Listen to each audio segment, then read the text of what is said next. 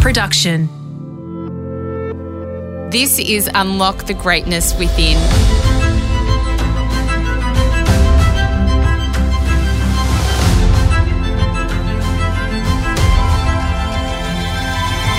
I'm Sarah Grimberg, and for the next 5 minutes, join me as I take you on a journey that will replenish your sense of self and the world, give you a moment to reflect, nourish your mind, and reset you for the week ahead.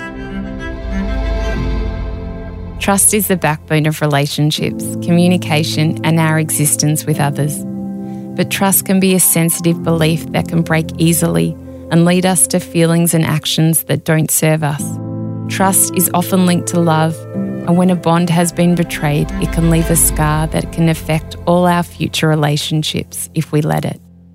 The thing about broken trust is that it is a vicious cycle and can prevent us from not only experiencing love, but our life fully.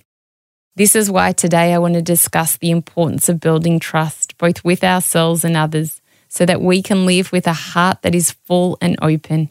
If you've experienced a break in trust, then I hope that the practices and ideas I share with you here will help you see the benefits of allowing yourself to trust again. In the words of Edith Hamilton, love cannot live where there is no trust. Step 1, trusting others. Establishing trust often takes time. With some people, we can give our trust easily, whereas with others, we take our time, and that is totally fine. If you've ever had your trust broken before, it's likely that you are sensitive to signs of similar behaviour in other people. But what we must remember is that not everyone is the same, and it is unfair to not give someone the benefit of the doubt. Switch places and imagine, for example, that you reminded someone you cared for of someone that had broken their heart.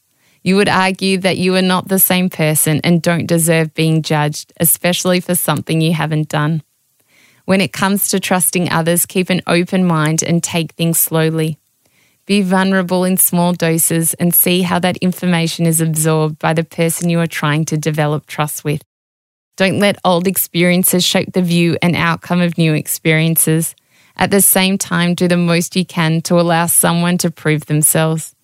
A great indicator, for example, is what people who know that person well will say about them or observing how they treat others. It is ultimately these behaviours, honesty and seeing actions, not words, that will give you the greatest insight into whether you can trust someone else.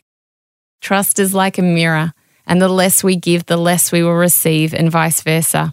If you don't give someone time to prove themselves, time to show you they care, it won't be long before they'll stop giving you the same opportunities to prove your trust. Step 2, trusting in learning. We all make decisions in life that don't turn out how we'd planned. This happens to everyone, and as you grow older and make more mistakes, remember that in this process you are actually learning. The most important thing is that we observe our experiences and the outcomes of our decisions so that we can be better equipped to make wiser, better ones in the future. Learning to trust yourself will get easier with time, but throughout that journey, remember to treat yourself with kindness and patience. But give yourself the benefit of the doubt. When you make a decision, make it wholeheartedly with hope and positivity, but also with the awareness that if it doesn't turn out how you had hoped, you backed and believed in yourself. Don't judge yourself or tell yourself off for mistakes made. Instead, see them as learnings. After all, if we didn't make mistakes from time to time, we wouldn't grow. We wouldn't understand ourselves as deeply as we could, and we wouldn't really be living. The process of trusting others and ourselves is constant work in progress. It requires patience, time, vulnerability, and the odd leap of faith. The benefits of choosing trust, however, far outweigh living a life where you're untrusting of other people or even yourself. Take it slowly, be kind to yourself and everyone in your path, and choose to trust in all the possibility that lies before you. I hope this episode of Unlock the Greatness Within inspired you and brought you joy.